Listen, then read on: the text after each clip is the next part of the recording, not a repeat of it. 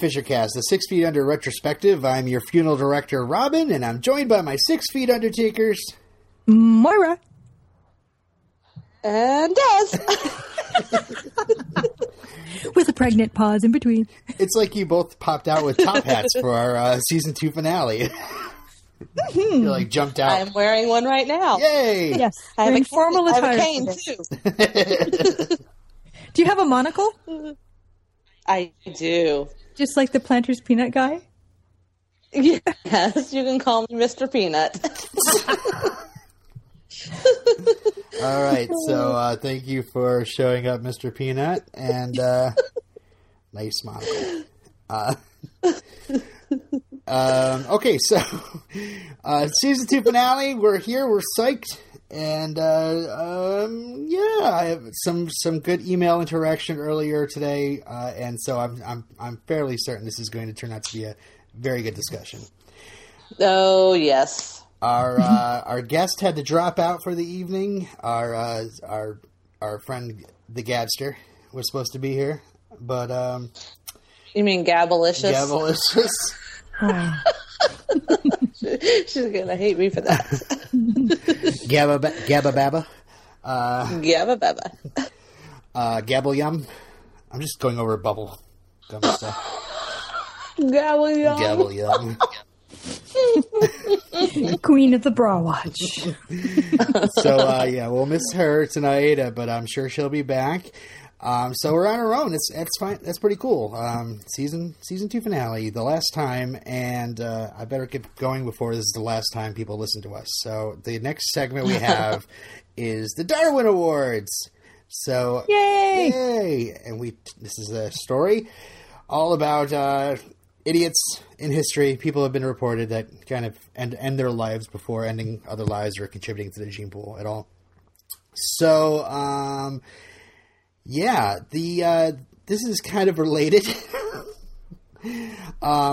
It's related to the episode because not only do we hear that Nate was a gassy baby, we also have a nice commentary on the society of the doctors in the world, how terrible they are. So, oh boy! Here we go. This is called Laughing Gas. This took place in 1999 in Washington, D.C., not Canada. Okay. We can thank our lucky stars that there are 2 fewer paramedics around.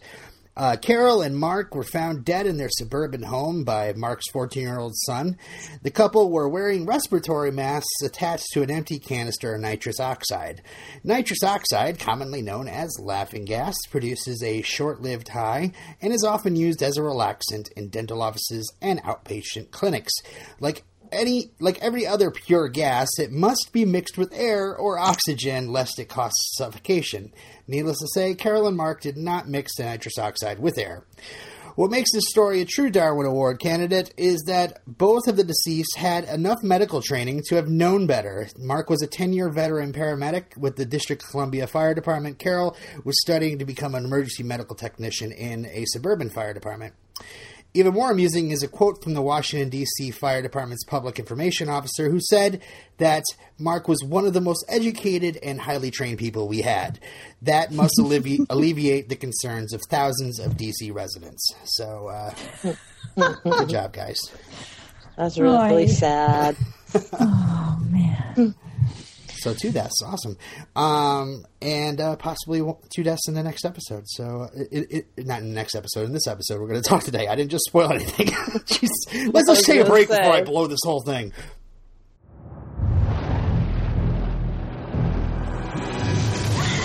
Hi, this is Kevin Batchelder. And this is the Saturday B Movie Reel. Shoot it! Shoot it! That about describes it, yeah. All right, everybody stay here. We look specifically at the Sci-Fi Channel's original movies. You know the ones that air on Saturday night. Be known throughout the ages as an instant classic. We need a bigger gator! Limb cutting and blood squirting from... Flying limbs, I called it in my notes. What could go wrong? We look on a regular basis at the movies as they come out, and since there have been over 200 of them, we do go back and look at many of them that are now out on DVD.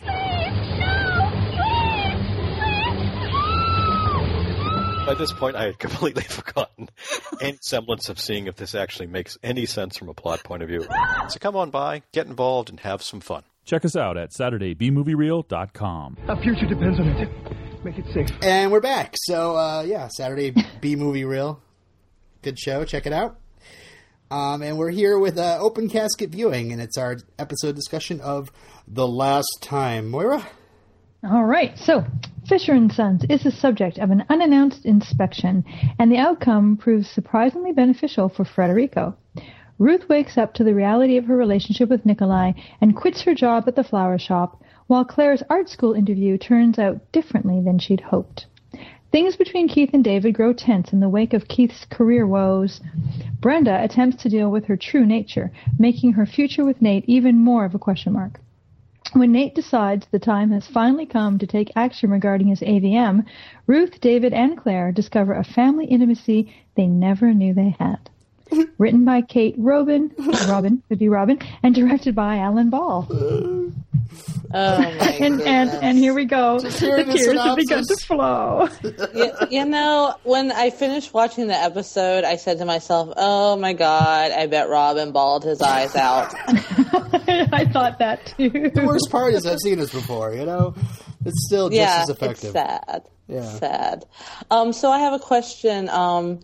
Last week, did I give a prediction about who the death of the week would be this week? I don't remember. Because I was thinking it, and I don't think I ever said it, and I was like, damn it. Because last week, after watching that episode, I was thinking, oh, this week on the finale, the death is going to be Brian Darling, or whatever his name is on the show. Aaron Buckman. I'm gonna keep calling him Brian Darling because that's who he is to me. But yeah, I had a feeling it was gonna be him, and I wish I would have said it on the show. Damn it! I wish you had, because I think you're brilliant. I do, because in the opening sequence, I have in my notes, I go, opening sequence, Nate, and I put down question mark, what? Because my little brain said, why are we focusing on Nate in his bed? That's not how it's supposed to start.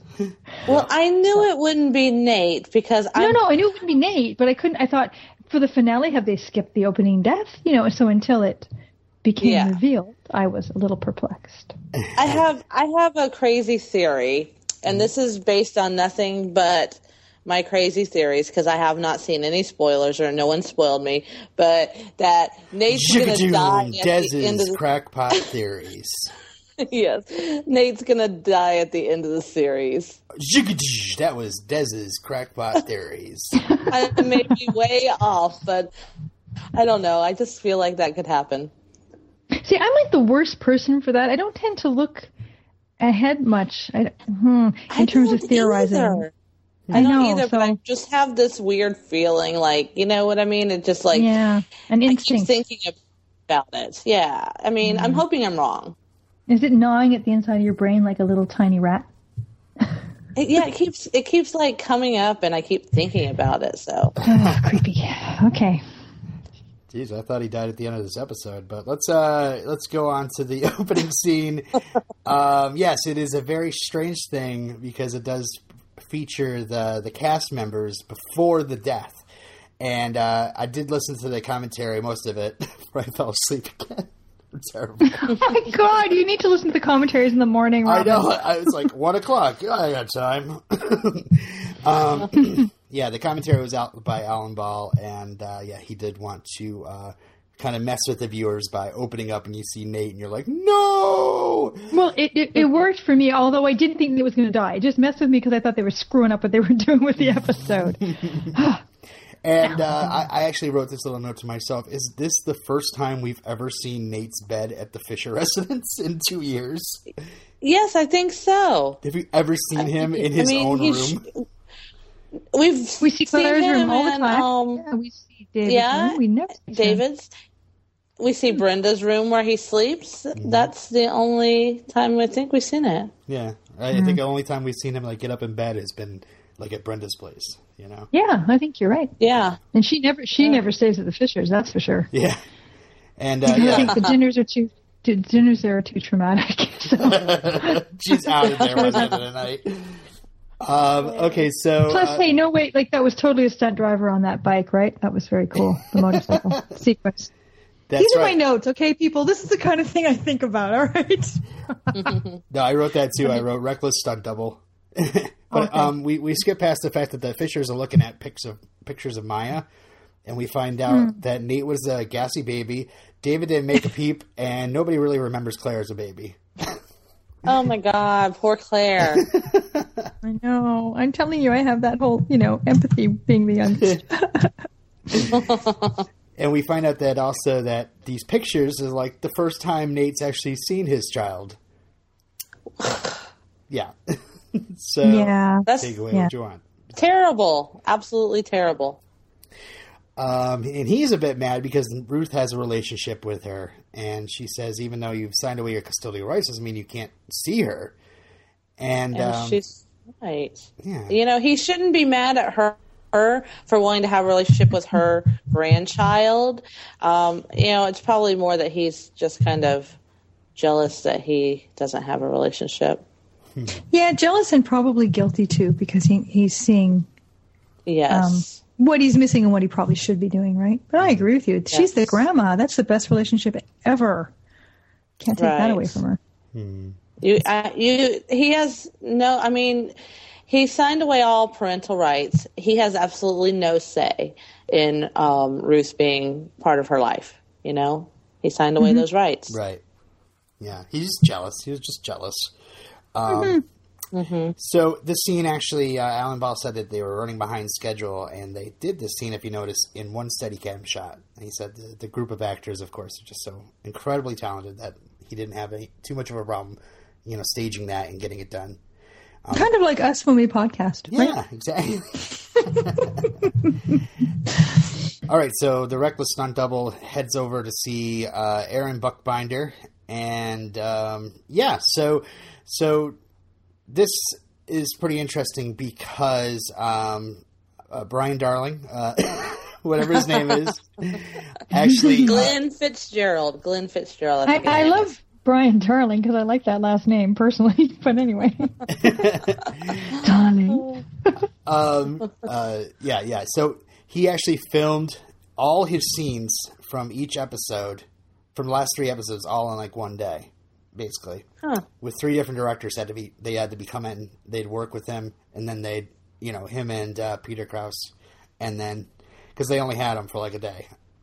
That is very cool. Yeah. That is very cool. Because he went from looking relatively healthy and robust to looking really horrible over the course of that day.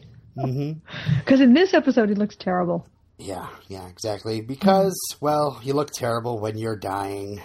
And here we go with go away, I'm right here for you. And then he says he's not ready. And see, I was a little dense, okay? Because I couldn't quite believe he was really dying right then, just because his speech was so clear and he was so, competent still, kind of. That's one of the great things between our podcast and CarneyCast is that we have the medical opinion, like, right there. We don't have to wait an episode for you to call back with medical advice or any sort of medical knowledge. We have you right here to talk about death and dying. So when somebody dies, they can't speak very well. No, it depends on why they die. But I'm just saying, in usually if someone is dying of a protracted cancer, like pancreatic cancer, and they're debilitated and they're weak, and they just kind of fade, and they usually lapse into a state of semi-consciousness, and then eventually they aren't responding to you anymore. They're still breathing, they're still there, but they're not responsive. And so when I think of the deaths I've witnessed, I don't think I've ever seen one quite like this one. It's very dramatic. It is very dramatic, yeah. Anyway. A little horrifying, actually. A little horrifying. What did you think about this, Des? Well, he's like, he wasn't ready to die, and Nate's like, telling him let go. He might as well put a pillow over his face and smother him. Oh, poor Brian Darling. Well, this is cry number 1 for me. For God's sakes. You know, Yeah, okay. I did not cry over this one. You know, but I did think it was. Sorry, go ahead, Des. Oh, I was going to say, there's only one moment this whole episode that almost brought me to tears. Almost. Okay, It was well, very we'll close. get to it. Wait to hear what that is. We'll have to see if it was mine too. Let's see. But I thought it was really cool that Nate did cry. I thought it was good for him. Yeah. You know, what got me was the fact that, you know, this guy he's grown to care about and he's been there for. And also, I would say, a bit of an escape. I mean, he went to see Aaron after the whole Brenda breakup, and now he's upset about the whole, you know, Ruth getting close with Maya, and he's not in Maya's life. And he goes there, and now he's dying, you know. So that's a bit horrible. And, of course, you know, the fact that he's got a kind of a death sentence on his head, too, you know. Mm-hmm. Yeah. So, yeah. It's okay. Got a little dusty. And he was all of 26 years old, right? Yep, that's right. That's pretty heartbreaking. So thus begins what I like to call, let's see, what we want to call it, Nate's house moment. You know, the moment in House where, like, somebody's talking to him and he's like, aha, now I have the answer to everything. Yes. Nate goes from one scene to the next being propelled by what somebody says to him. And it might be the writing of Kate Robin. I don't want to discredit anybody with the name Robin. And I think she really did really good with the emotional impact. It was and maybe that's what, you know, a guy like does, or like a regular person does. Somebody talks about something and they're like, yeah, you're right, I should go see my baby, you know, or yeah, you're right, I should schedule that embolization. You know, I've had that happen with a good friend of mine where I'm talking to him about something like about his personal life, and then he literally puts his finger in the air. You know how you point that index finger up and goes, oh my God, that could be why she did that. Like, he really did do that. It was kind of funny. I'm like, you think? Yeah, sometimes you can't see it yourself till somebody points it out to you. So in the next scene, Nate is trying to schedule an embolization because he just saw somebody die in front of him, and he's like, wait, I don't like that. I'm going to try to avoid that and try to follow my doctor's advice. And may I just say, I share his frustration when you are dealing with medical secretaries who sometimes don't get it in terms of how earnest you're feeling. Most are fabulous. Don't get me wrong, medical secretaries out there. I have huge respect for you. But every so often, when I'm advocating for a patient and you're not hearing me, it's really frustrating. I'm just saying. Okay, I've had my moment now. So David brings in Dr. Giggles to inspect the house. Okay, his name is Inspector Gerson. It's John Gerson, the inspector. But yeah, he was from Dr. Giggles and Darkman. That's all I remember him from. Apparently he was on LA Law too, but whatever. Yeah, it was. Good to know. All right, so... Oh my God, she's going to die when she hears that. Poor guy. Oh, okay. Dr. Giggles has the man with the worst bedside manner ever. Yeah. You mean, no, we're not talking about the same person. I'm talking about Inspector Gerson, who played Dr. Giggles in movies. Oh, okay. Sorry. But that guy played in a million things. I've seen that character actor everywhere. He's hilarious. Mm-hmm.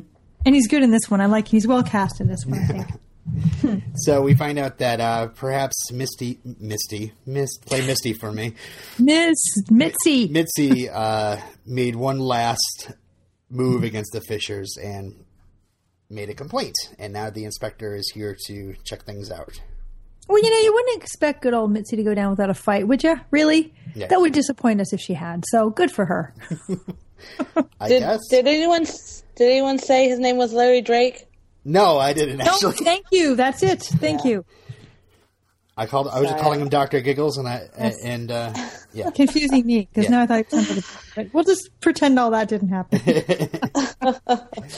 Okay, so the Lack Arts interview has begun. Okay, I have to say something right here before you say a word, okay? Because you're not going to believe me unless I tell you. I'm reading my notes. I write down Claire's interview, and then I write down because I paused it just when she enters the room, and I put down, oh, it's like Flashdance. What a feeling. And then I put down, oh my God, I can't believe they did that. Hilarious.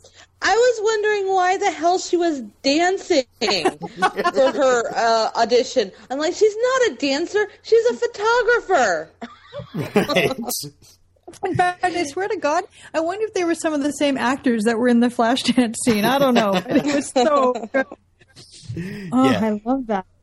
It was definitely a great homage to Alan Ball, of course, said, yeah, totally Flashdance. So, yeah, she dances around, and it was funny because Alan Ball was like, and Lauren did all her dancing in this in this scene. And then he's like, just kidding, that's a stunt double. That's actually a dancer. I was going to say she was pretty good.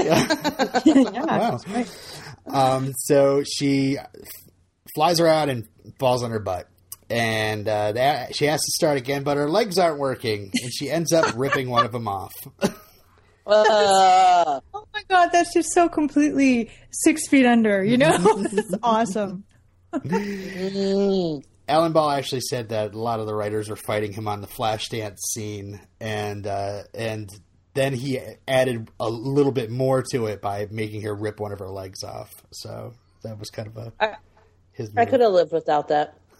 Oh, see, I thought it was great because here they've surprised me anyway with the opening death by putting a twist on it.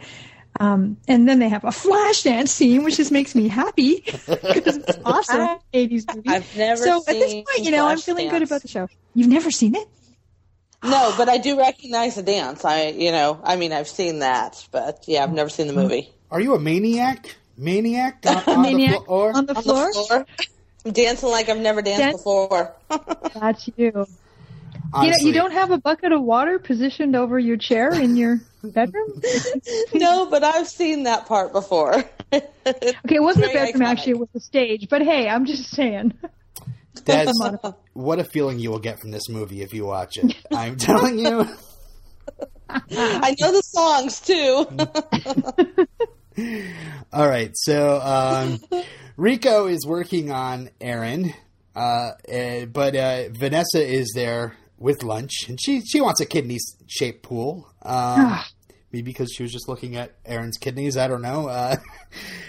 David and the inspector come in, and the Diazes are trying to hide mouthfuls of food. So it's all just pure sort of, physical not slapstick comedy, but visual comedy. Yeah. It's great. So Inspector Gerson wonders if Vanessa has a license to be down there. We wish Vanessa didn't have a license to be on the show, Inspector. Can you just kick her right out of the whole Fisher cast, please? The Fisher cast? I think she's already meaning the cast of the show. She's already been kicked out of the podcast itself now. Alan Ball did profess his love for Justina Machado in this episode too. So, and I don't know, the way she screams Julio right into the camera. It kind of I don't know, the way he was talking about her, and then she's just kind of like going Julio. Apparently, that became like kind of a in joke on the set that they'd be.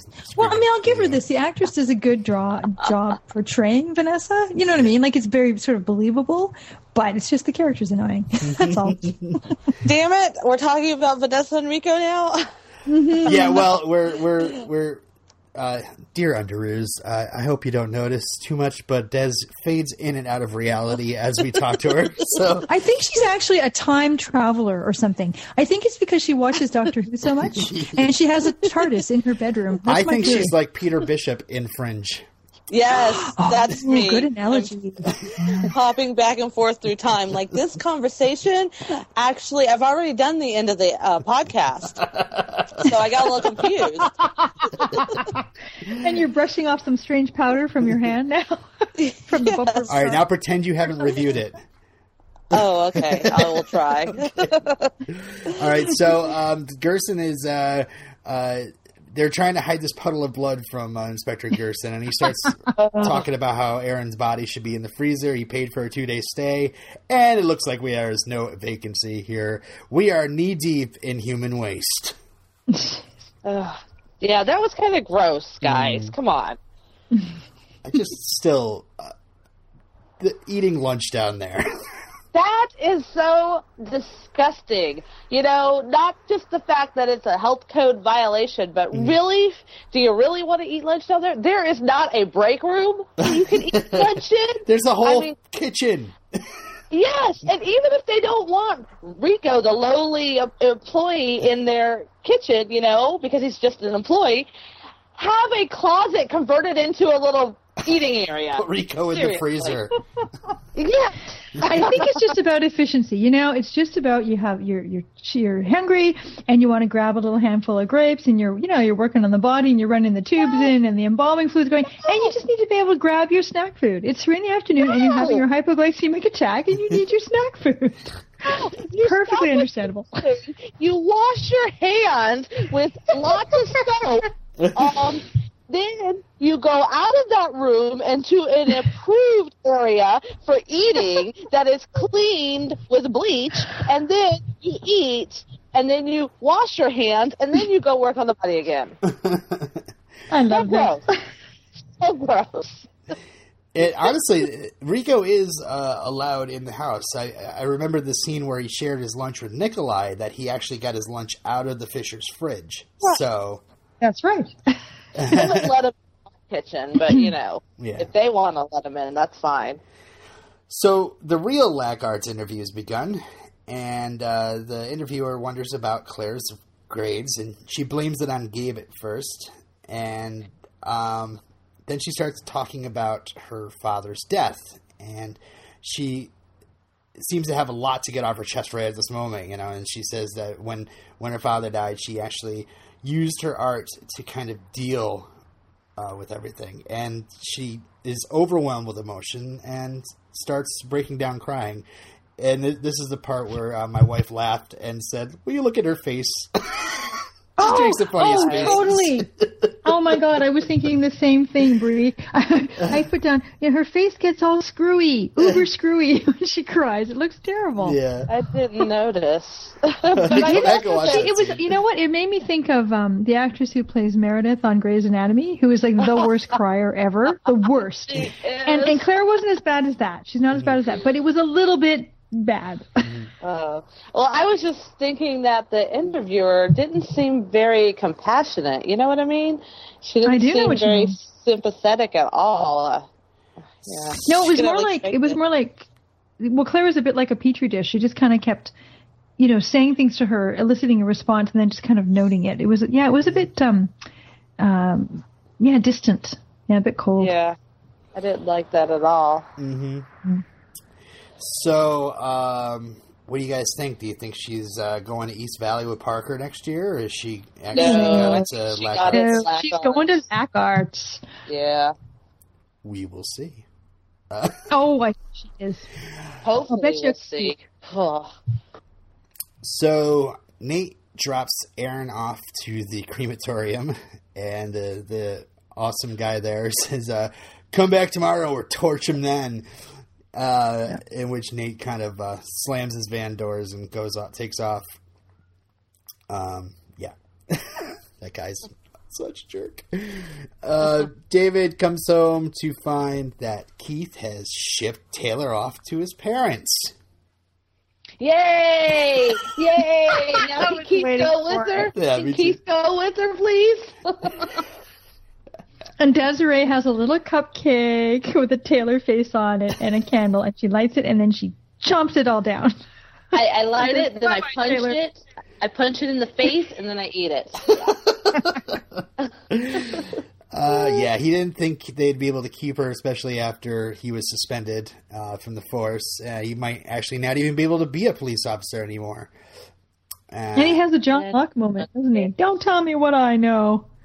It's true. I thought so. Very, very much like Johnny Locke. But he, to me, it is unfathomable that you would ship Taylor away and not even discuss it with your partner. Mm-hmm. I don't know if he really considers David a partner. Well, that comes out later in the scene, doesn't it?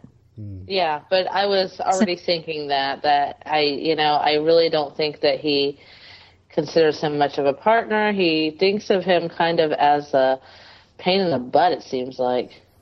Mm-hmm. Speaking of Lost, actually, at the sexual addiction group, Brenda is going slowly nuts while Doc Arts is talking about how terrible his life is. Yeah. He's addicted to sex, but he's been loyal the last couple of years. And the big problem is, though, his wife totally disgusts him. And then walks in Scott Axelrod. Oh, yes, Grant Show. And it took me a second to realize who the heck that was, to be honest. I mean, I recognized the face, but I went, okay, which one of Brenda's men is this? Yeah. Let me see. I remembered him, but I didn't remember that they didn't have sex. But it was the guy in the bar, right? Yes. Yes, it was. Kind of the... Okay, yeah. Mm-hmm. So it will take $38,000 to make the drainage system holler. So they'll need to shut down for a while. That was a Wild Thing reference, just so you know. No one's... Yes, I got that. No one's got the tone loc. Okay. I like the tone loc, yeah. All right. You're a funky comb Medina. Whatever that means. Moira stares off into space at this point and goes, I don't know what they're talking about. Do you people know what they're talking about? Listeners, I have no idea. Just come over here with me and we'll have chocolate together. Okay? Just the Fisher brothers tell Rico that he might have to get temp work as well. And it's funny, during the commentary, at this point, Alan Ball reminds me why I shouldn't let anybody listen to the commentaries until they're done with the series, because he says that he's in the middle of writing a season 4 script, and he's like, "Oh, they spent $38,000 to replace that drainage system. Okay, I forgot that fact. I'm going to use that." It was just like, what? I have no idea what that's in reference to either. It's just funny. It might just come up in a conversation like, "Oh, he spent $38,000, blah, blah, blah, blah." Yeah. We go on to Candace Bovard approaches Scott Axelrod, and he says, "I had sex with 200 women, so pardon me if I don't recognize you." Wow, he's even douchier than Brenda. I was thinking that might be a little humbling for her. Yeah, me too. Mm-hmm. But I'm Brenda. And nobody cares. Dr. DePaulo, a kingmaker in medicine, amazing, kind, considerate doctor. Oh. Okay. This being the jerk that I was thinking of earlier. Now, okay, this is at the scene where he's telling Nate about everything, right? Yeah. So, yes. Okay, did he tell Nate all this stuff before? Because I don't remember him, like he said that he told did Nate not stuff. talk.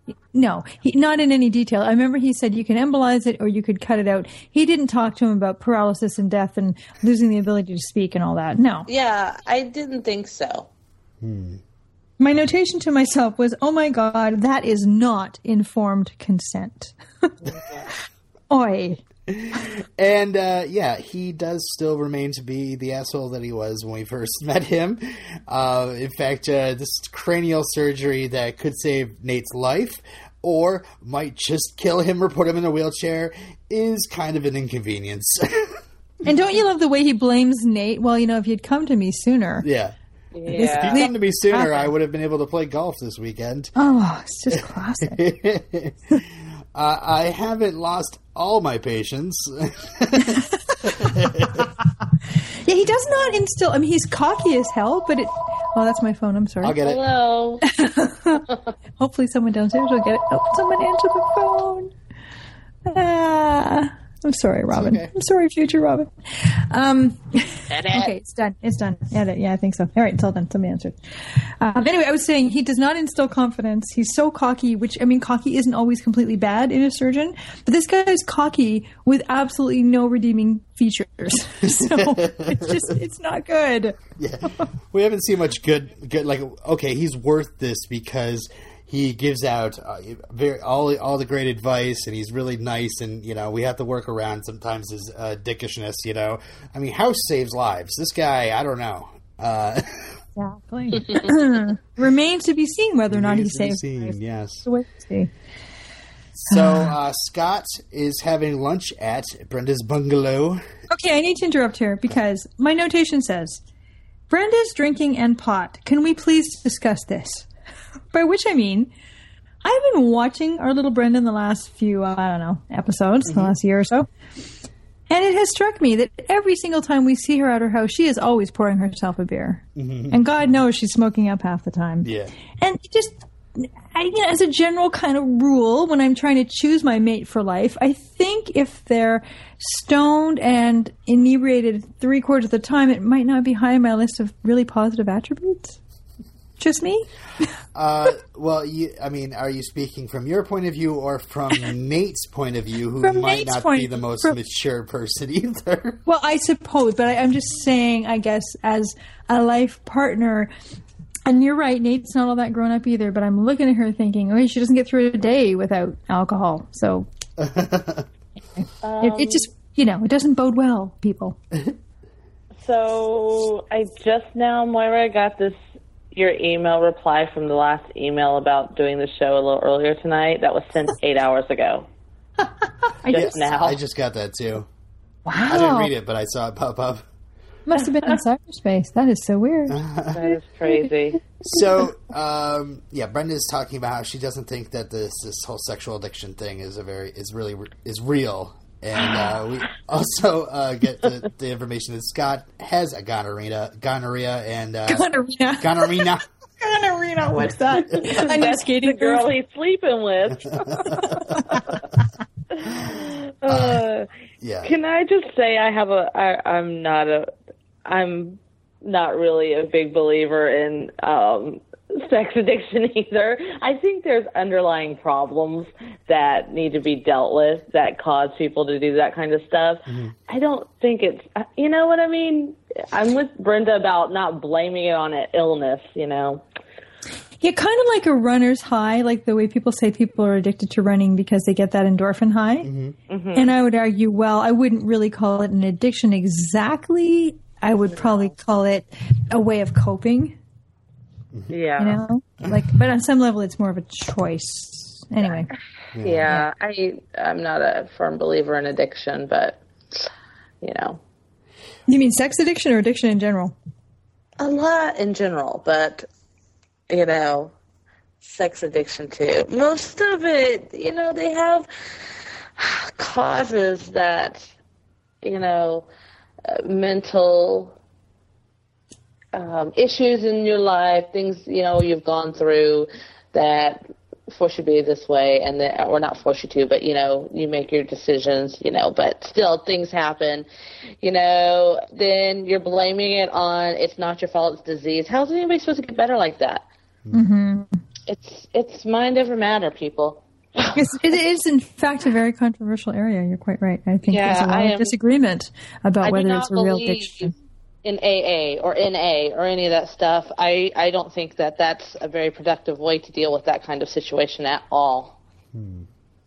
But that's just my opinion, and the views of Desiree are not the same views as everybody else on Fisher Cast. So if you have hate mail, address it to Desiree. If you're a former alcoholic or drug addict or sex addict and you want to bitch at me, go ahead. I can take it. If you're the sex addict, give her your number. And a picture, please. But not your gonorrhea. No. Okay. No gonorrhea. That was just a magic moment there on Fishercast. Thank you for that. I hope someone out there is amused. I hope so, too. Besides us. All right. Let's. I must take the reins here because I refuse to give up my power. Diva. Brenda says that she doesn't want to be one of those people that walks around in pain all the time, and it might kill her. So, obnoxious crematorian guy is obnoxious. He's not the best guy to say goodbye to a dear, what turned into a good friend, or at least somebody Nate really cared about. Mm-hmm. In fact, I don't know if I'd ever want to see even an acquaintance fried alive or repositioned under the fire. That was pretty disgusting, wasn't it? Once you close those doors, you should not open them again. Oh, no. I don't want to see that. And the smell. Oh, gosh. Mm-hmm. So, yeah, I didn't really write down too much about what he was talking about. I was just like, okay, this is really revolting. But I did write down Nate's house moment.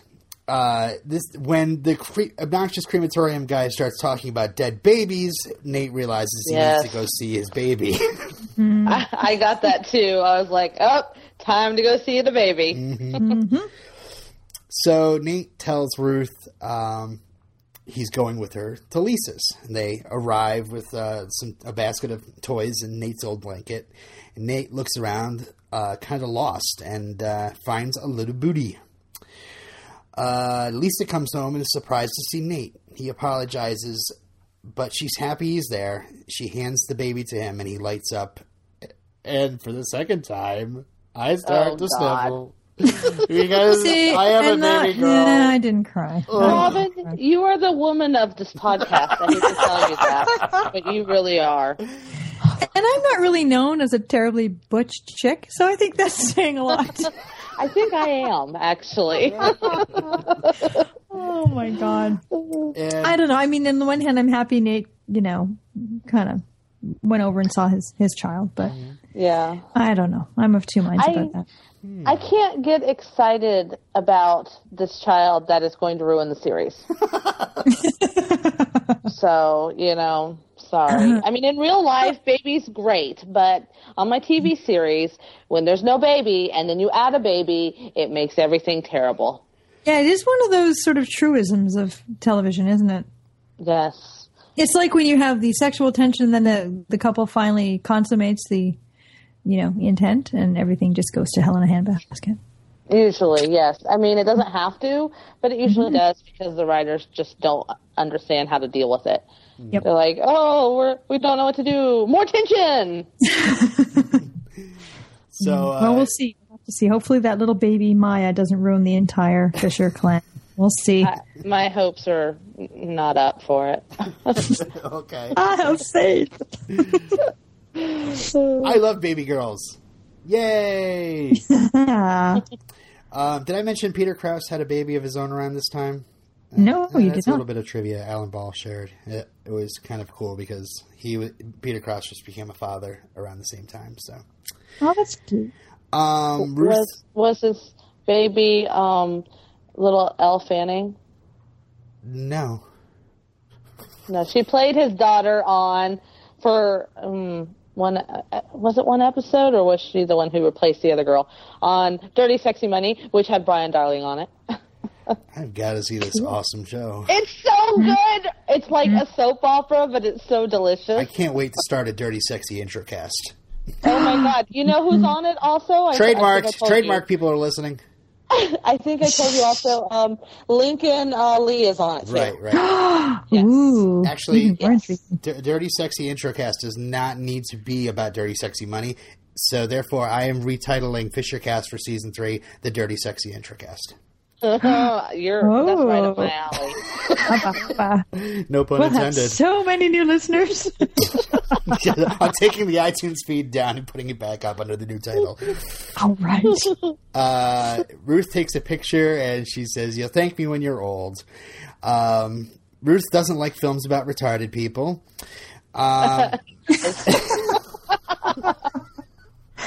I have no sympathy for addiction babies or retarded people. Sorry, guys. It's like Ruth found a whole new family to belong to, the Lisa family. Exactly, yeah. She seems to be just fully installed in this house. She's even talking to Lisa about her new boss, Carol, who Lisa's working for. And I think she was talking to her sister on the phone. Yes. So, yeah. And I love it. Lisa thinks she's nice and funny and just a big help. It's great because Ruth really needs somebody to appreciate her for her. Mm-hmm. And I think Lisa does because she's seeing her outside of her family, which, when you're outside of your family, a lot of times you can be a little more free to be yourself. And I think it's great. It's something Ruth needed. She wasn't getting with Nikolai. She wasn't getting with her family. She wasn't getting with Ed Begley Jr. So this is good for her. I think you're right. On the drive back, Ruth implies something about maybe Nate and Lisa getting married because Nate and Lisa remind her of her and Nathaniel. Oh, God. And so old-fashioned. And the thought of that makes Nate tell her, actually, no, I might die. Yeah. Oh, and I forgot that he hadn't told her yet. And then I realized he hadn't, and this is the first time he's telling her about any of it. And I just felt, Ruth is going to be so upset. Because as it slowly unravels that she's the last to know, you can see the hurt, Yeah. I felt bad and you for can, her. you can understand completely how she'd be hurt, but you can also understand how he wanted to protect her from this. Right. Well, let's talk about that more at the end. Okay, so the Fisher kitchen. No. What's that? I said no. And I said, I was about to go, I wanted to mutter diva. I'm not giving up the power. Ruth is taking control as well. I don't even know what you said. I'm editing you out. You're done for right now. She was singing, I got the power. And I you're singing. You're the good one.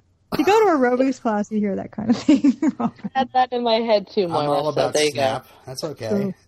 Looks like I'm going to have Tone Loc and Snap and Flashdance to play at the end of this podcast. That'll be great if you can fit those all in. I hope you do. I'm going to do a mashup. Mr. Shoe. I'm not putting any of those songs on there. So I already have a song picked out, so there. Yeah. Sorry, I'm just humming Flashdance. I know, and I got totally lost in my notes. The Fisher Kitchen, The Fisher King, starring Robin Williams and Jeff Bridges. The Fisher Kitchen, Ruth is planning out Nate's surgery day, ordered David to go to Claire's graduation. Claire's going to her graduation, and this is what we're doing. Nazi. Yeah. This drove me crazy because... Okay, see, Claire feels the way I did and Skylar did. It's like we didn't give a crap about the graduation, only doing it for Mom, right? I mean, I didn't even want to go I graduated with my associate's degree in May, right? 38 years old, and my mom was excited to see, me cross the city. I'm like, I'm not going. She said, you have to go, so I did it. For her. I didn't do it for me, although I did enjoy it. I thought it, I felt good afterwards, but mainly I did it for her. If Claire, he could die. He could die. She could do a graduation ceremony in the summer. That's what they do for the kids that have to take summer school, So, or not at all. It doesn't matter. I didn't go to my high school graduation at all, because I had to take summer school, and they didn't have summer graduation back then. They do now, but I didn't really miss it. My mom did, but I didn't. So I think it's ridiculous that Ruth is saying that they have to go to this graduation when her brother, could die possibly. This is more important. I think it's about Ruth. Ruth always wants to do the proper thing, the right thing. The expected thing. And it's hard for her to deviate from that. But I completely agree with you. I think if, this is Claire's big brother, this is a huge moment. And where they need to be putting their energies is into supporting Nate, but also into supporting each other. Right. Right. And they should all be there for him. Screw graduation. That is such a small thing that is not, seriously, 20 years later, are you going to remember your graduation? Nope. Not that much. It's not that important. You graduate from high school, that's an accomplishment right there. You don't have to walk. So yeah, it's funny. Once you're seeing this whole, her taking the reins of this thing, at first I had this feeling, and I think what you guys are saying is absolutely right, though, and I think that's really how we should feel about what Ruth is feeling or why she's acting this way. But at first I was almost thinking, like, is Ruth jealous of all the time that David and Claire knew and got to be there for him and take care of him in like a seizure, any of this time, and is actually saying, okay, this time I'm going to be the person for him, See, I didn't think that at all. I just thought she was managing the situation like she manages every situation. Like Moira was saying, it was a proper thing to do. She's trying, maybe she's trying to play down how dangerous the surgery is or something. Yes. And trying to just keep everybody in their normal routine. It's just going to be a quick fix, and Claire shouldn't have to deal with missing her graduation. Claire's going to have a happy day. David's going to be there to support her, and like she's trying to protect everybody, protect Claire, protect Nate. Yeah, I think that's where the intention is. Yeah, it's a good intention. If they had gone to the graduation and Nate had died on that table, they would not forgive her for not being there. You know what I mean? They wouldn't forgive themselves, I think, too. Yes. Yeah. But I think that resentment would go all around. They'd blame themselves. They'd also blame her a little bit for, letting them do that. So, how do you know that Nate didn't die? You don't know that yet. Because he's going to die at the end of the series. I told you that already. That's right. Jess's crackpot theory. My crackpot theory. Do not tell me if I'm right or wrong, people. I don't want to know until I watch that last episode. Or he dies. I have to say, I love that this episode, ends on a cliffhanger. I hate it. I hate it. I liked it. Oh, see, I like this one. To punch it in the face. I was looking at the time left in the show. I was looking at the little timer as I'm watching. I'm like 3 minutes, 1.5 minutes. Holy crap! They're not going to tell us. They're not going to tell us.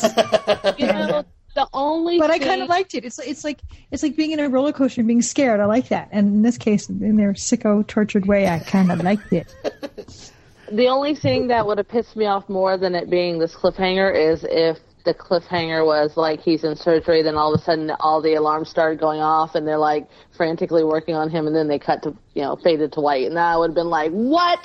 Yeah, that would have been even worse. That would have been ridiculous. That would have been a Grey's Anatomy we're going to commercial now moment. Yes. Well, I'm sorry, you're going to have to wait a few weeks to watch the season 3 opener. So we are taking a break during the Christmas and New Year's time. Obviously, nothing's stopping you guys from watching the first episode of the 3rd season, but we are taking a break, and we're going to come back the week of January 7th. So if you're lucky. If you're good little underoos. Yeah. So, I know we just skipped to the end of the episode. What the hell is that? That's because you don't have control over us the way Ruth has over her family. Yes. And how Vanessa has control over Julio from across the house. Julio! Okay. When I was dropping off the call earlier, which I turned on my Wi-Fi, and now apparently it was my 3G. But anyways, earlier I missed the whole thing where, or wait, is this the conversation right now? No, I was referencing that from the earlier Vanessa scene, but because I know you were talking about Vanessa, but what was the earlier Vanessa? I don't even remember. Peter Bishop. Never mind. Just because this is the scene I want to talk about. Well, I basically was talking about how Alan Ball said in his commentary how much he loves Justino Machado, and just the. I don't know, the way he gushed over in the scene, and the fact that he said that Julio became like kind of a thing they yelled back and forth to each other behind the scenes, which was pretty funny. Kind of made me like her a bit more as well. But it's okay, little underoos. Come over here with me and we can have more chocolate and milk. And they can keep on talking amongst themselves. So what did you want to say, Des? Okay, this is the scene where she's telling him that he should invest in the Fisher business to, and he said they weren't going to make him a partner, and she said, if you give him enough money, they will.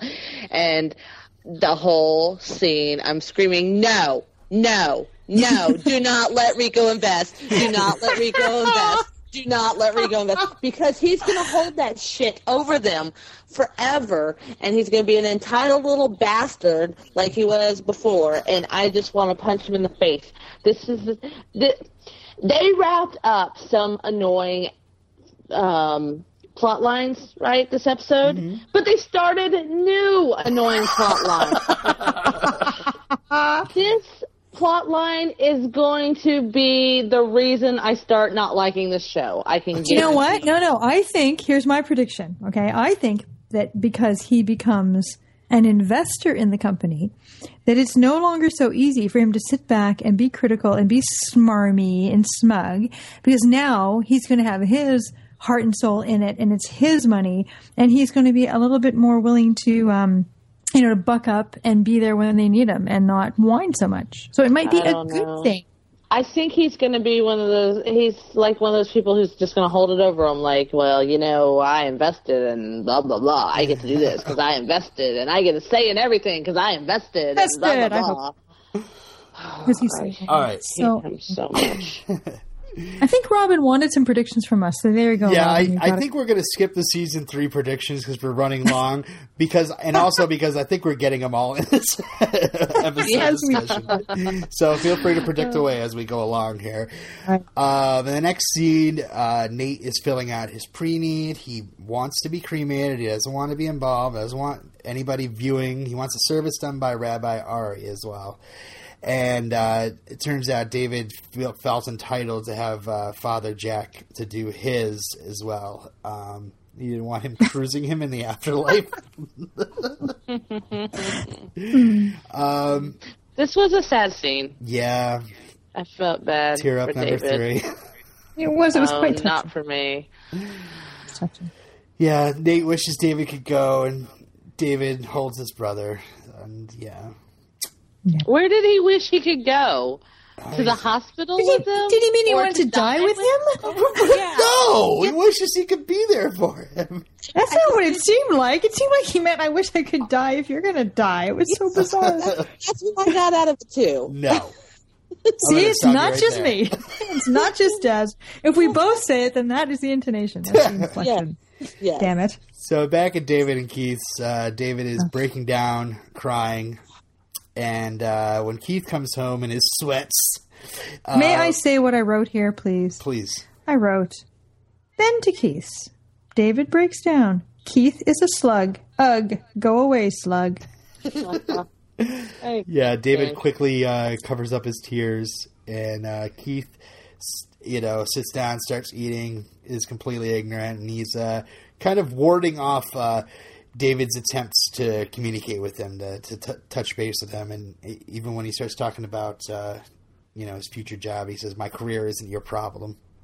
Why is David still with this asshole? I don't get it. I don't get it at all. No, me either. Such a dick. Ruth is showing Nikolai some new pictures of Maya, and he's not having it.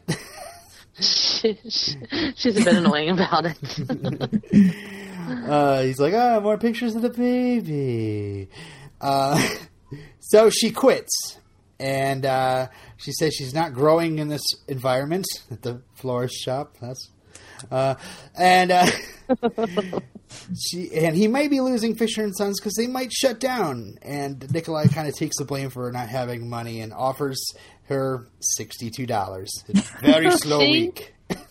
This is what Rico's going to do. He's going to do just what Ruth did and hold that money over. I don't think she meant to. Held that money over Nikolai. So yeah, I think she's just basically saying, we're not going to be dealing with you anymore. I don't want to deal with you anymore. You're not going to come over to my house and be flirty with me. I'm glad she quit because she needs to move on. That relationship was doomed from the beginning, apparently. So how about some Ruth and Nikolai predictions? There will be no Ruth and Nikolai. Yeah, I think I'm not even sure if we're going to see him again. Yeah, that's what I was thinking. We probably won't. All right. I can't say whether you're right or not, so I guess I'll just move on. Claire is looking through her Lac Arts flyer when... No, she was looking through the other one, wasn't she? Or no, that was earlier. Oh, wait, was that the East Valley flyer she was looking through? Yeah, she was looking through the East Valley one. Oh, and that makes sense. Yeah. So Nate stops in to have a one-on-one with... excuse me, can I interrupt? I just did a quick math calculation for fun. Let me see. Ruth paid $78,000 for Nikolai, right? Mm-hmm. So at $62 a week, it'll take Nikolai 24 years to pay off this loan. Wow. You know what he should do? He should borrow the money from a Russian mob boss to pay her back. Don't you think? I mean, because, he has 2 arms. They could still break those. Right. Then he's not indebted to her anymore. I'm sorry, that was just a mathematical moment. I had to go there. Back to the scene with Claire and Nate. I loved the scene. Yeah. I loved all of the sibling scenes in this episode. You know, the scene between Nate and David, the scene between Claire and Nate. I think they were great. They were the best part of the show. No arguments here. My plus list is very light. My minus list is very long. This episode. Wow. Okay. Well, I haven't heard too much minuses. Okay. Wow. Yeah. Well, automatically Rico and Vanessa and Keith. They equal like 5 of them at least. Yeah. So there you go. So, Claire tries to emphasize to Nate that he shouldn't be doling out too much advice because he's not all great and wise about relationships, and it doesn't seem like he's dealing much with his own relationships. And there's Nate's house moment. House moment number 3. But we have an interruption here because Rico is sitting high and mighty. He offers $50,000 for the business and wants equal partnership. And my note says, wipe that smug look off your face, Rico. And I'm screaming, no, no, no, no at my TV. But Nate thinks that it might actually be a good idea when he pulls David out into the hallway. He might actually need a partner, Nate might not be here. Well, you know what they should have done? They should have said, talk to us Sunday. That way if Nate lives, they don't really need him as a partner. If Nate dies, then hey, they can pull him in. Well, they come back in and the offer is $75,000 for 25%, and he says, done.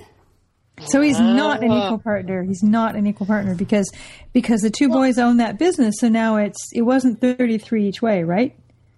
Well, it's 25, and then 2 of them divides it. There is a bit of feedback about that. We can discuss about that in a little while. So, the next scene, Nate, having his house moment, goes over to see Brenda and tells her that a lot of what she said was true. And she admits she messed up. She thinks she now thinks she's a sex addict.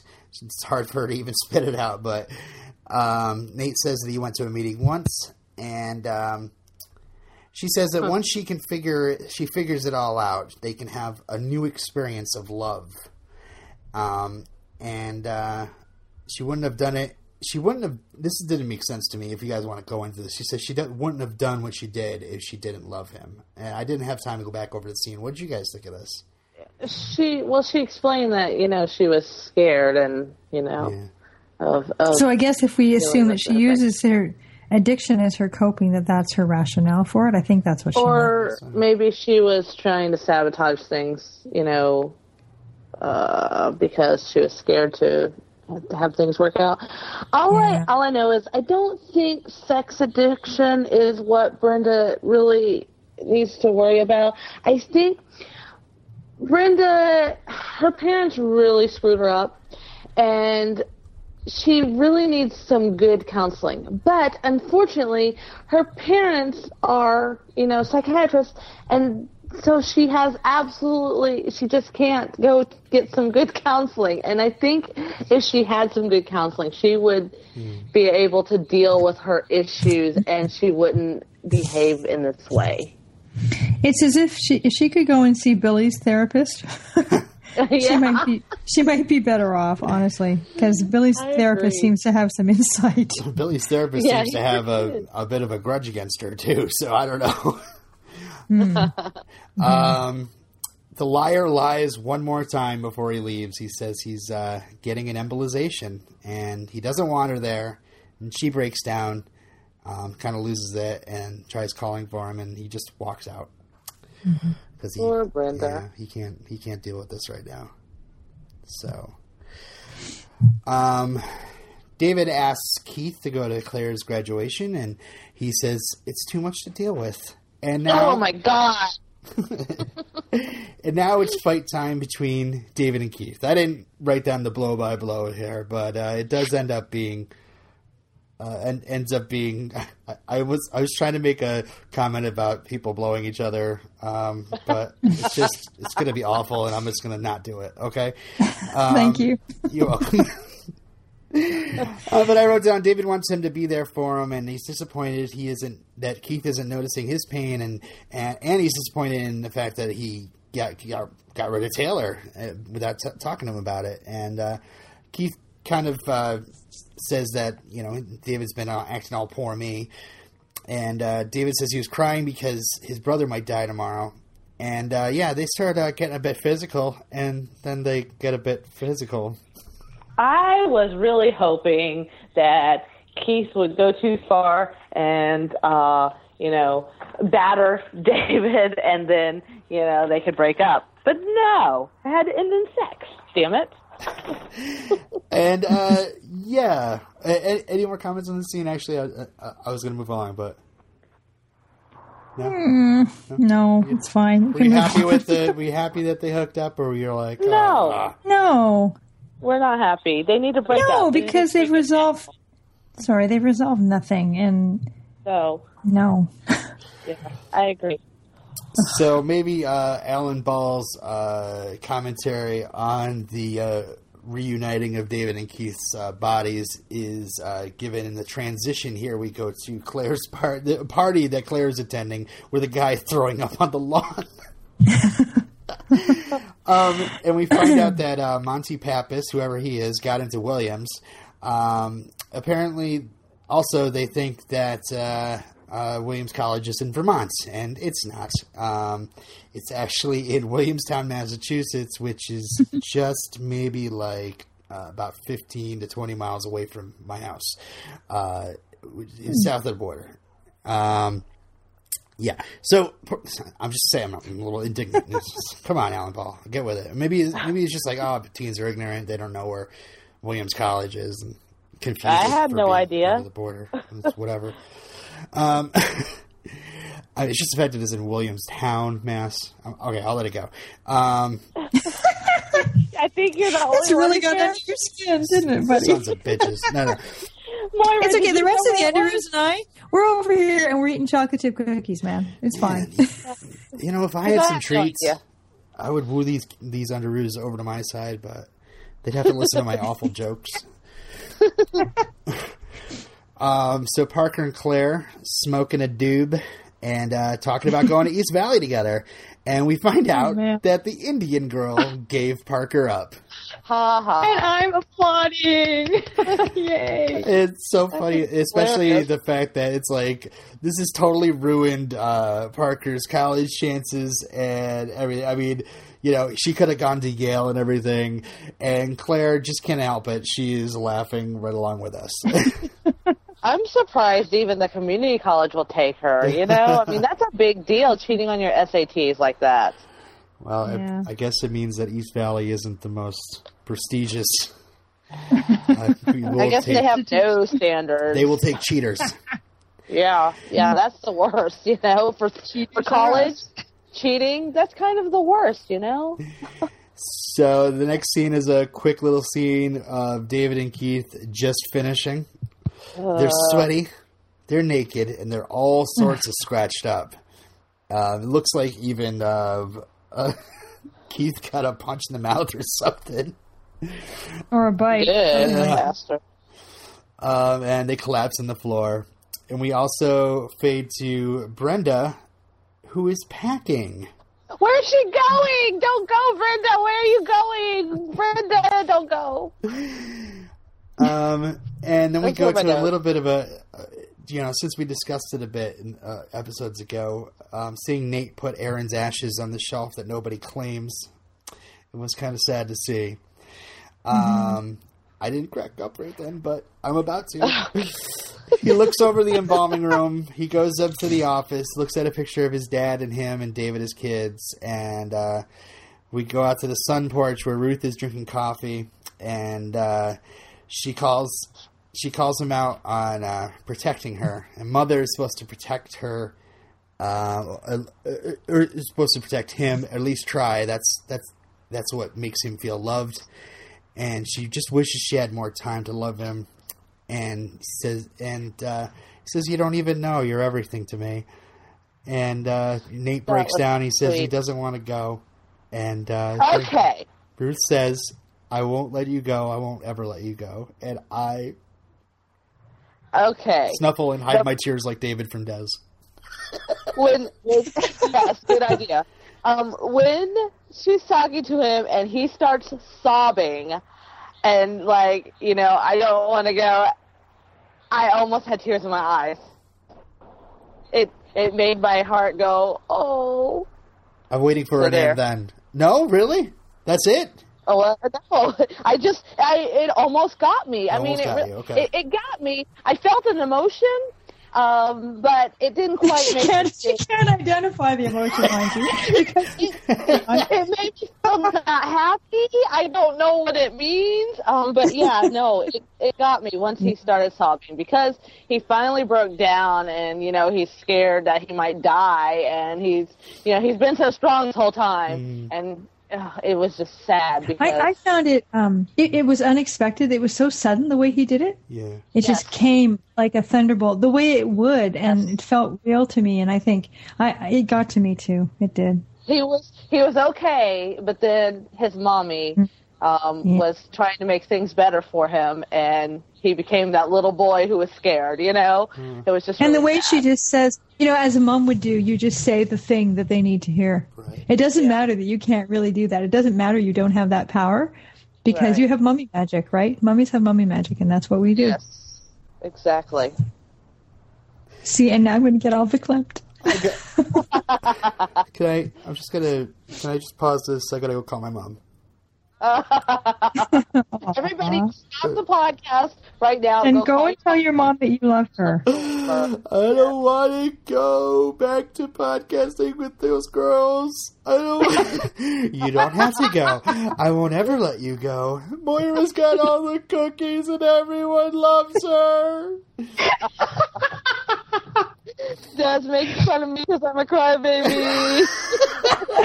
It just can't identify emotion. It's okay, Robin. You come over here, sit by me on the couch. See, there's a nice spot right here, and it's okay. Have a cookie. Now you're putting your mom magic on me. I'm going to slide the plate over. Listen. Keep your voodoo away. Here's your glass of milk. All right. Let me just pull my balls back on. Okay. David comes into Claire's room with a camera while she's smoking a little weed. She makes him stop and then he asks her if she was smoking. And then a moment later, David is completely stoned looking at the dust balls under her bed.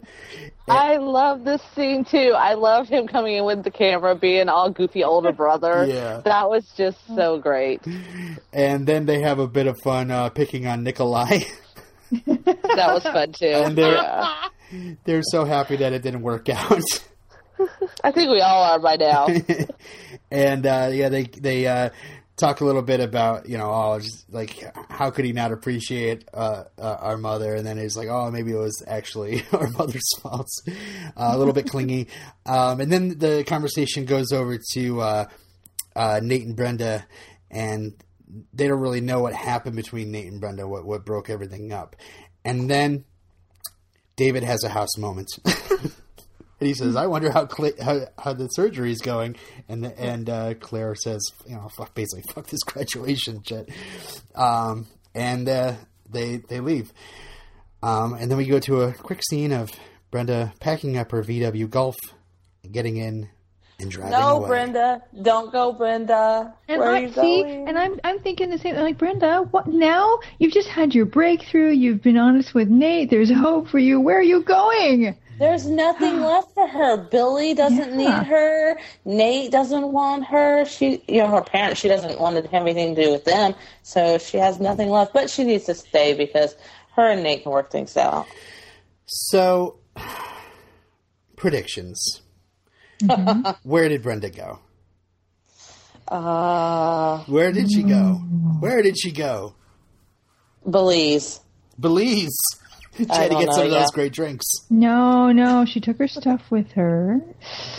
I still think she's in California. I don't see her going east. I don't know where, though. Does she have some secret hidden friend? She didn't go to Australia to see the naked guy, I don't think. That is a good idea, though. I'm trying to think of all the other places where... Well, she must have other connections that we just don't know about. I just expect her to show up at some friend's, oceanside chalet or something. She doesn't have any more friends.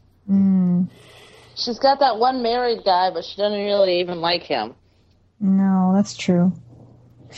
I don't know. So, the next scene, we see Nate in the most unscruffiest he's ever been. It was terrible. He's completely bald. And my notes say Nate's bald. No! And then we see David and He's Ruth. still cute bald, though. He's still cute. So was he for real bald, or is that like a bald cap? I don't know. I didn't. The commentary didn't tell you? No, I was sleeping by then. I think it was real because he looked like around his ears, like there was one shot where you could just see just above his ears, and it looked like he was really bald. It didn't look like a bald cap. No, it looked real, didn't it? Yeah. I'm sure there's some big 6 Feet Under fans in our Under His Alliance. So write in if you know, because I don't know if I'm going to go back and watch the commentary because I have season 3 to start. So yeah, David and Claire show up to find Ruth sitting alone. They sit together, and I sob again. They're hugging. Yeah, Ruth looks really worried now. I think Ruth was probably... I love that she didn't give them any grief about showing up. I love that she just accepted it. Yeah. I think by that point, Ruth was like, why did I tell my family to leave me alone with this? Yeah. I think she's happy they showed up because she didn't feel so alone and worried, I was thinking that earlier in the episode. I thought, Ruth, why are you, sending them away? I mean, we've already talked about that, but you're leaving no one to support you. It's a terrible feeling waiting for someone in the OR. It's horrible.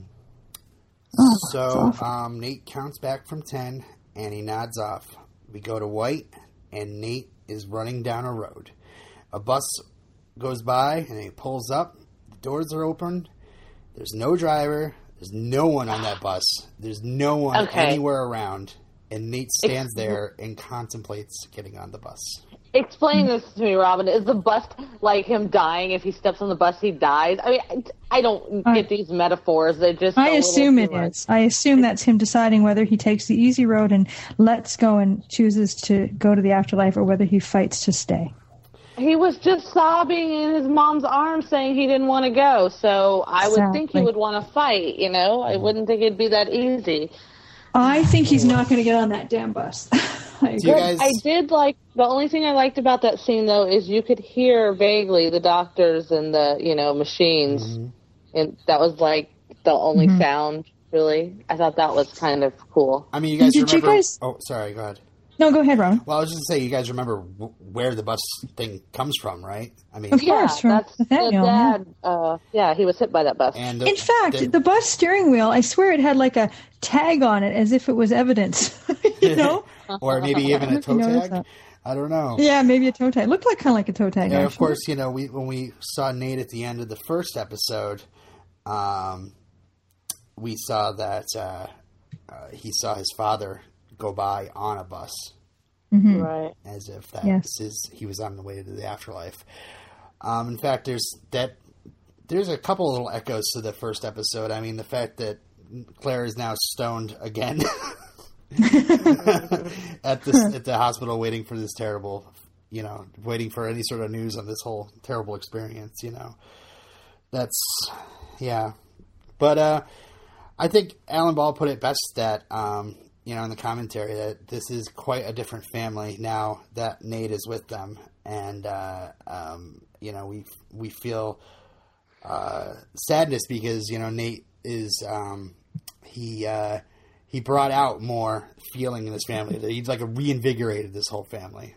They were all kind of stagnant until he showed back up again. Yeah, I wrote down in my notes, I said the Fishers are acting like a real family now. Whereas, in the end of the first episode, where they're waiting to hear about Nathaniel or his body or whatever, they're all kind of sitting away from each other and trying to figure out how to communicate with each other, and Claire even, of course she's wicked stoned, just off down the hall. So, all right, well, I'm about to choke up again, so let's take a little break for some funniness from the Ramjack podcast. Woohoo! I love that show. Me too. Yes. Hi guys, I'm Alex, and with me is Brad. Yay! And we are Ramjack. Don't watch Twilight to learn what love is. No, listen to Tina Turner to find out what love is. True that. Freaks on the China, never mattered before. Mr. Belvedere is all about incest. Standing on the edge of tomorrow. Today. Oh no, babies! The most awkward experience I've ever had with a dog wasn't awkward for me so much as it was for the dog. By the way, we're back in the Tor universe. Yeah. Polar bears. Don't make me say it. Say it. No. You want me in charge of you. Sign this contract. Charles in charge of me. That contract will never hold up in court. Brave hearts, fighting for the rights of all the dreamers. Yeah. You can find us online at curiosityabounds.com/Ramjack. Not so much a forward slash. There's backslashes and there's slashes. I get confused. Forward slash is the thing. It's a lie. Perpetrated by the government. And you can also find us on iTunes. Yay, go there. Search Ramjack. Find it. Get it. Keep it. And we're back. So, that's the Ramjack podcast with our friend Brad and his co-host... Alex, yes. That's right. And I'm a huge fan of the Ramjack podcast. It is awesome. You guys should listen to it. It's all kinds of funny. It is. And we were tweeting the other day, Brad and I was shamelessly promoting Fishercast and he was shamelessly promoting the Ramjack podcast. It was pretty funny. He's sending me like the YouTube link for it. It was so funny. So here we are at the Fisher of the Week segment. And I think we should kind of get through the rest of this episode pretty quick before TalkShoe runs out of room for us. So let's just do a quick Fisher of the Week, and then we'll get into listener eulogies. Shit. Don't make me go first because I haven't even thought about it. All right. Shit. I'll go first. Des? Okay. Definitely not David because he's all kinds of stupid with Keith. But not Ruth and Claire either. They're kind of dumb this episode. But I'm going to pick Nate because Nate started... like he went to see Maya, he talked to Brenda in an adult way, he faced his AVM and finally did something about it. So Nate, definitely for me. Do you want me to go, Moira? No, I'll go. Okay, go ahead. Because as she was starting to talk, I put big circles the way I doodle, around the word Nate. Because I agree. It's Nate for all of those reasons. And because he's so vulnerable with his mom. It's so true. It's so real. Nate. Yeah. Shots. It's definitely Nate time. Yay. Yeah. And, had shots in a while. Nate is lucky that Nathaniel wasn't in this episode except for a picture. Because I felt bad not giving it to him last time. Much of the reasons why what we were discussing towards the end of the synopsis. Nate is was a very treasured character. And if he's around, we'll be happy to have him. If he's not, we're going to miss him a lot. And it's really good that we all raised our shot glasses to Nathaniel Fisher Jr. Mm-hmm. If he dies, no, I think I'm done. May he rest in peace, or may he live happily ever after, or well, live the king. I am not okay with the resting in peace part. I'm telling you that right now. I'm not either. Not okay. Listener eulogies. We have a couple this week, no, that's for Redemption Cast. Thanks, Brian. We'll get to your email soon. All right, so we have one from Brad, and we have one from Claire. So who wants to read what? I'm going to read Brad's because I never get to read Brad's. Read Brad's. So I'm going to put my foot down. I'm going to read Claire's because, with Dez's connection, she won't make it sound as good. It's long, too, and I don't feel like reading long. That's what she said. Okay, Here comes Brad. Stop quibbling, you two. Okay, Manzies. First of all, this episode was so much better than the previous ones that they seem somehow even worse now. If I were to lie dying and some weirdo stranger was embracing me against my protestations, I would not be happy at all. I thought Ruth had invested and was a silent partner, or am I imagining this?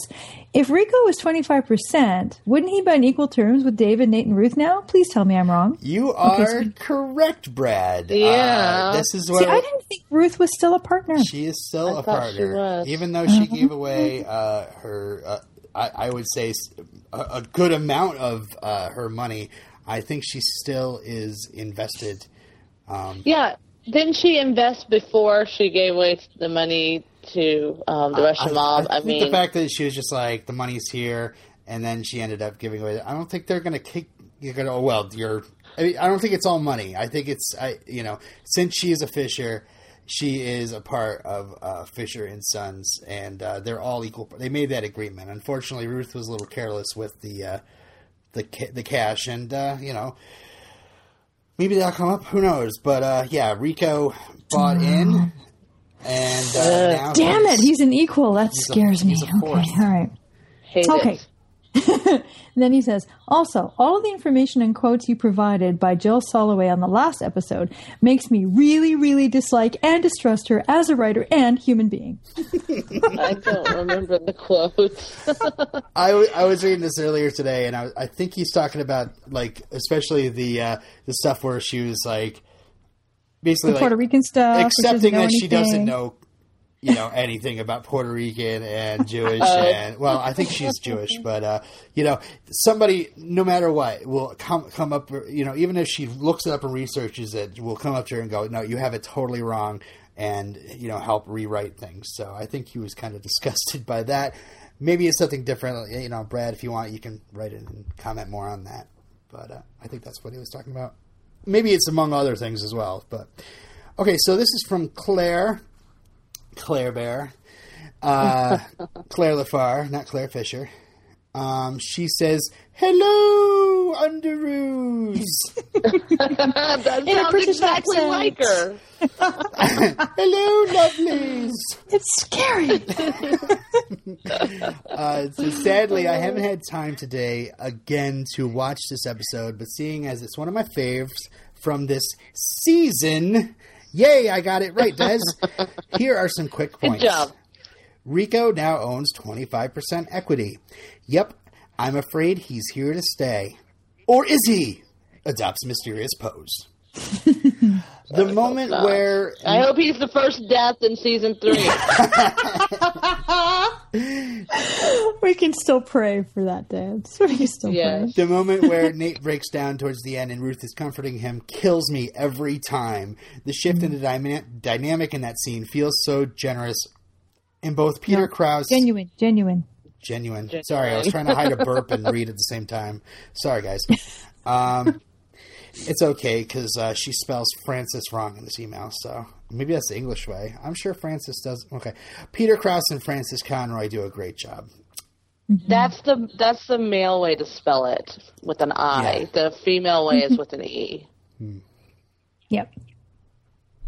Garçon means boy. Yes. R.I.P. Not later. R.I.P. Aaron. His death scene was really sad. I still maintain that he looked far too healthy, though. Or should I read it like she says? He looked far too Heathley, though. British. They have all these different words. How about a little makeup on the actor, people? Props to Nate, though, for being there till the end with him. Claire finally cries. Nate was trying to kill him. He practically smothered him with a pillow. Claire finally cries over Nathaniel. A big moment for her at the threshold of perhaps a new era in her life. Wait a minute. I said error. You're having trouble reading tonight, Robin. I know. So is that the first time Claire cried about Nathaniel? I believe so, yeah. I don't think she cried at the graveside. I don't think we saw any. She had a moment with Nate, sitting on washing machines and stuff, but in the back room there. But I don't think she actually cried though. Okay. Flaming lips. No, that is not some weird medical condition that I have just discovered, but an excited shout out to a band that I love and who feature in this episode. Yes, they're playing in Claire's room. During what she's about to say. I like seeing David and Claire bond a little over skipping graduation and going to see Nate in the hospital. We don't seem to have had much interaction between them recently. True. Mm-hmm. Yeah. Mm-hmm. And the song was Fight Test, by the way, if you want to look it up. So yeah, I love this episode. Luckily, when I originally watched it, I was able to start season 3 immediately afterwards. I think if I had watched that ending when it aired, it would have had me jumping up and down in frustration. I award it 9.5 druggy countdowns out of 10. Love you guys. And she stole my rating system.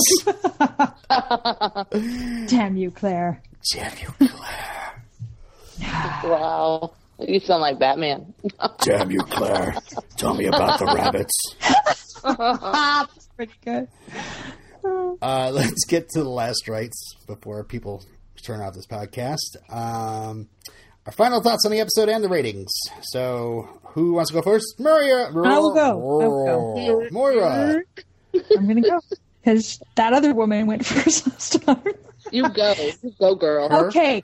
I love this episode. Because here are my reasons. Number 1, Taylor is gone. Which I know makes Des really happy, but in some ways it makes me happy too, because I wasn't seeing that working out, to be honest with you. I am happy because Ruth and Nikolai broke up. That needed to happen. I'm happy because Nate manned up and got his damn surgery, and he's going to be fixed, and he's coming back just fine, Robin. He's going to be healthy. I liked that David and Keith had a showdown. I really wanted David to just punch Keith or something. I wanted him to really put him in his place, and I would have been okay with them breaking up, to be honest. So I'm happy that it showed down. I'm not so happy that I think they're still together, but whatever. And I think it's actually going to be interesting having Rico as a partner. So I think that's kind of cool because, Rico was just becoming this whiny, bitchy guy, and he was getting really, really annoying. And I have a feeling if we see him as a partner, maybe he'll get more interesting again. I hope. So, no. Okay, so that's all the things I loved. I am actually going to give this a jam-packed 10 out of 10. Yes, a 10 out of 10, what? People. Driverless buses on desolate roads. Wow. Speaking of desolate, Des? I know, I thought she was going to say my name. Okay. Add points for Brian Darling, my favorite character from Dirty Sexy Money. Yay points. Subtract, Yay points. What? Yay points. Subtract points for Keith. Add points for Taylor being gone. Subtract points for Rico and Vanessa. Add points for all the sibling scenes. Subtract points for baby Maya. Add points for oh crap, I can't. Oh, Nikolai and Ruth breaking up. Subtract all the points for Rico becoming a partner. Just 25% of them, right? Yeah.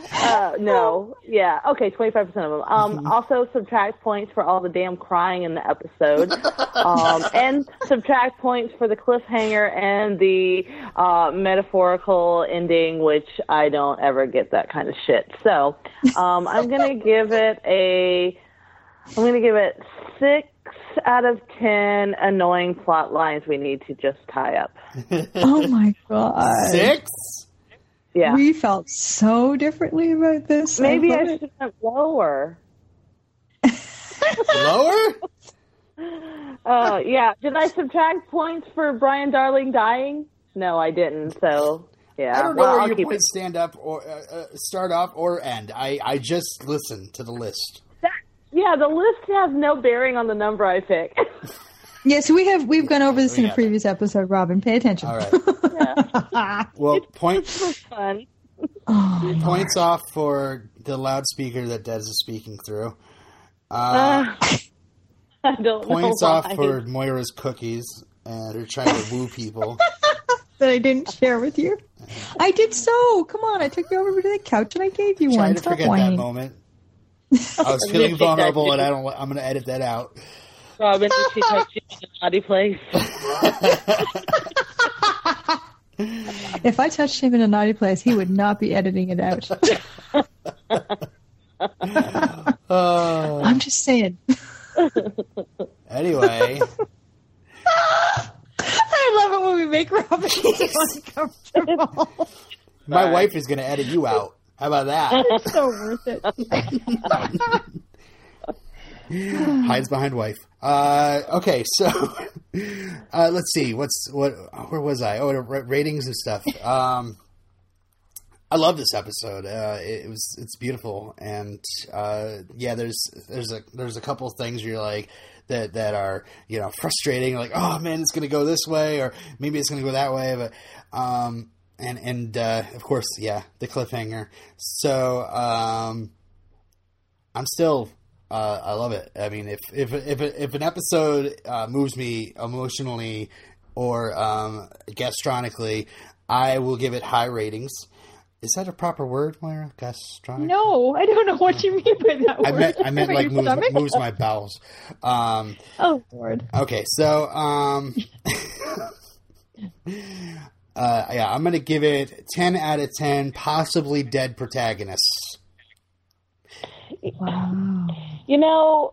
Like I said, they wrapped up a lot of annoying storylines like Taylor and Brenda cheating and stuff like that. But then they started a bunch of new annoying ones like Rico investing and Brenda leaving and Maya. Leave Maya alone. The baby hate is just mean, Des, even for a Cylon.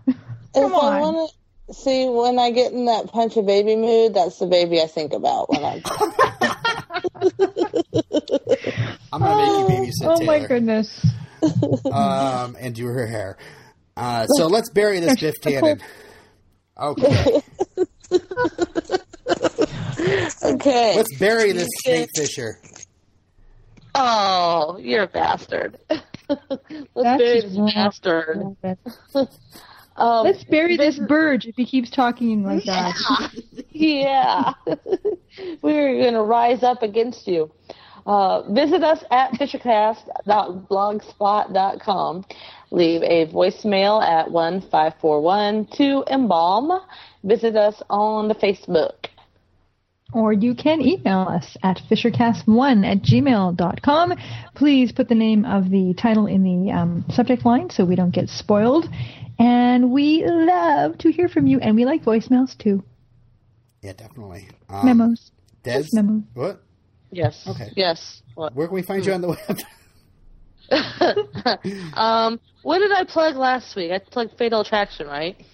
Yep. Okay, so you can find me on Nonsense Cast, which is just a general podcast full of nonsense and occasional porn. Nonsense Cast on WordPress somewhere. Just Google Nonsense Cast. I will maintain you can find it on iTunes. Nonsensecast.wordpress.com. I must maintain that podcast isn't actually a podcast. That is listening to people talk on the phone or something. Yes, it's kind of like listen to a private conversation. Yes.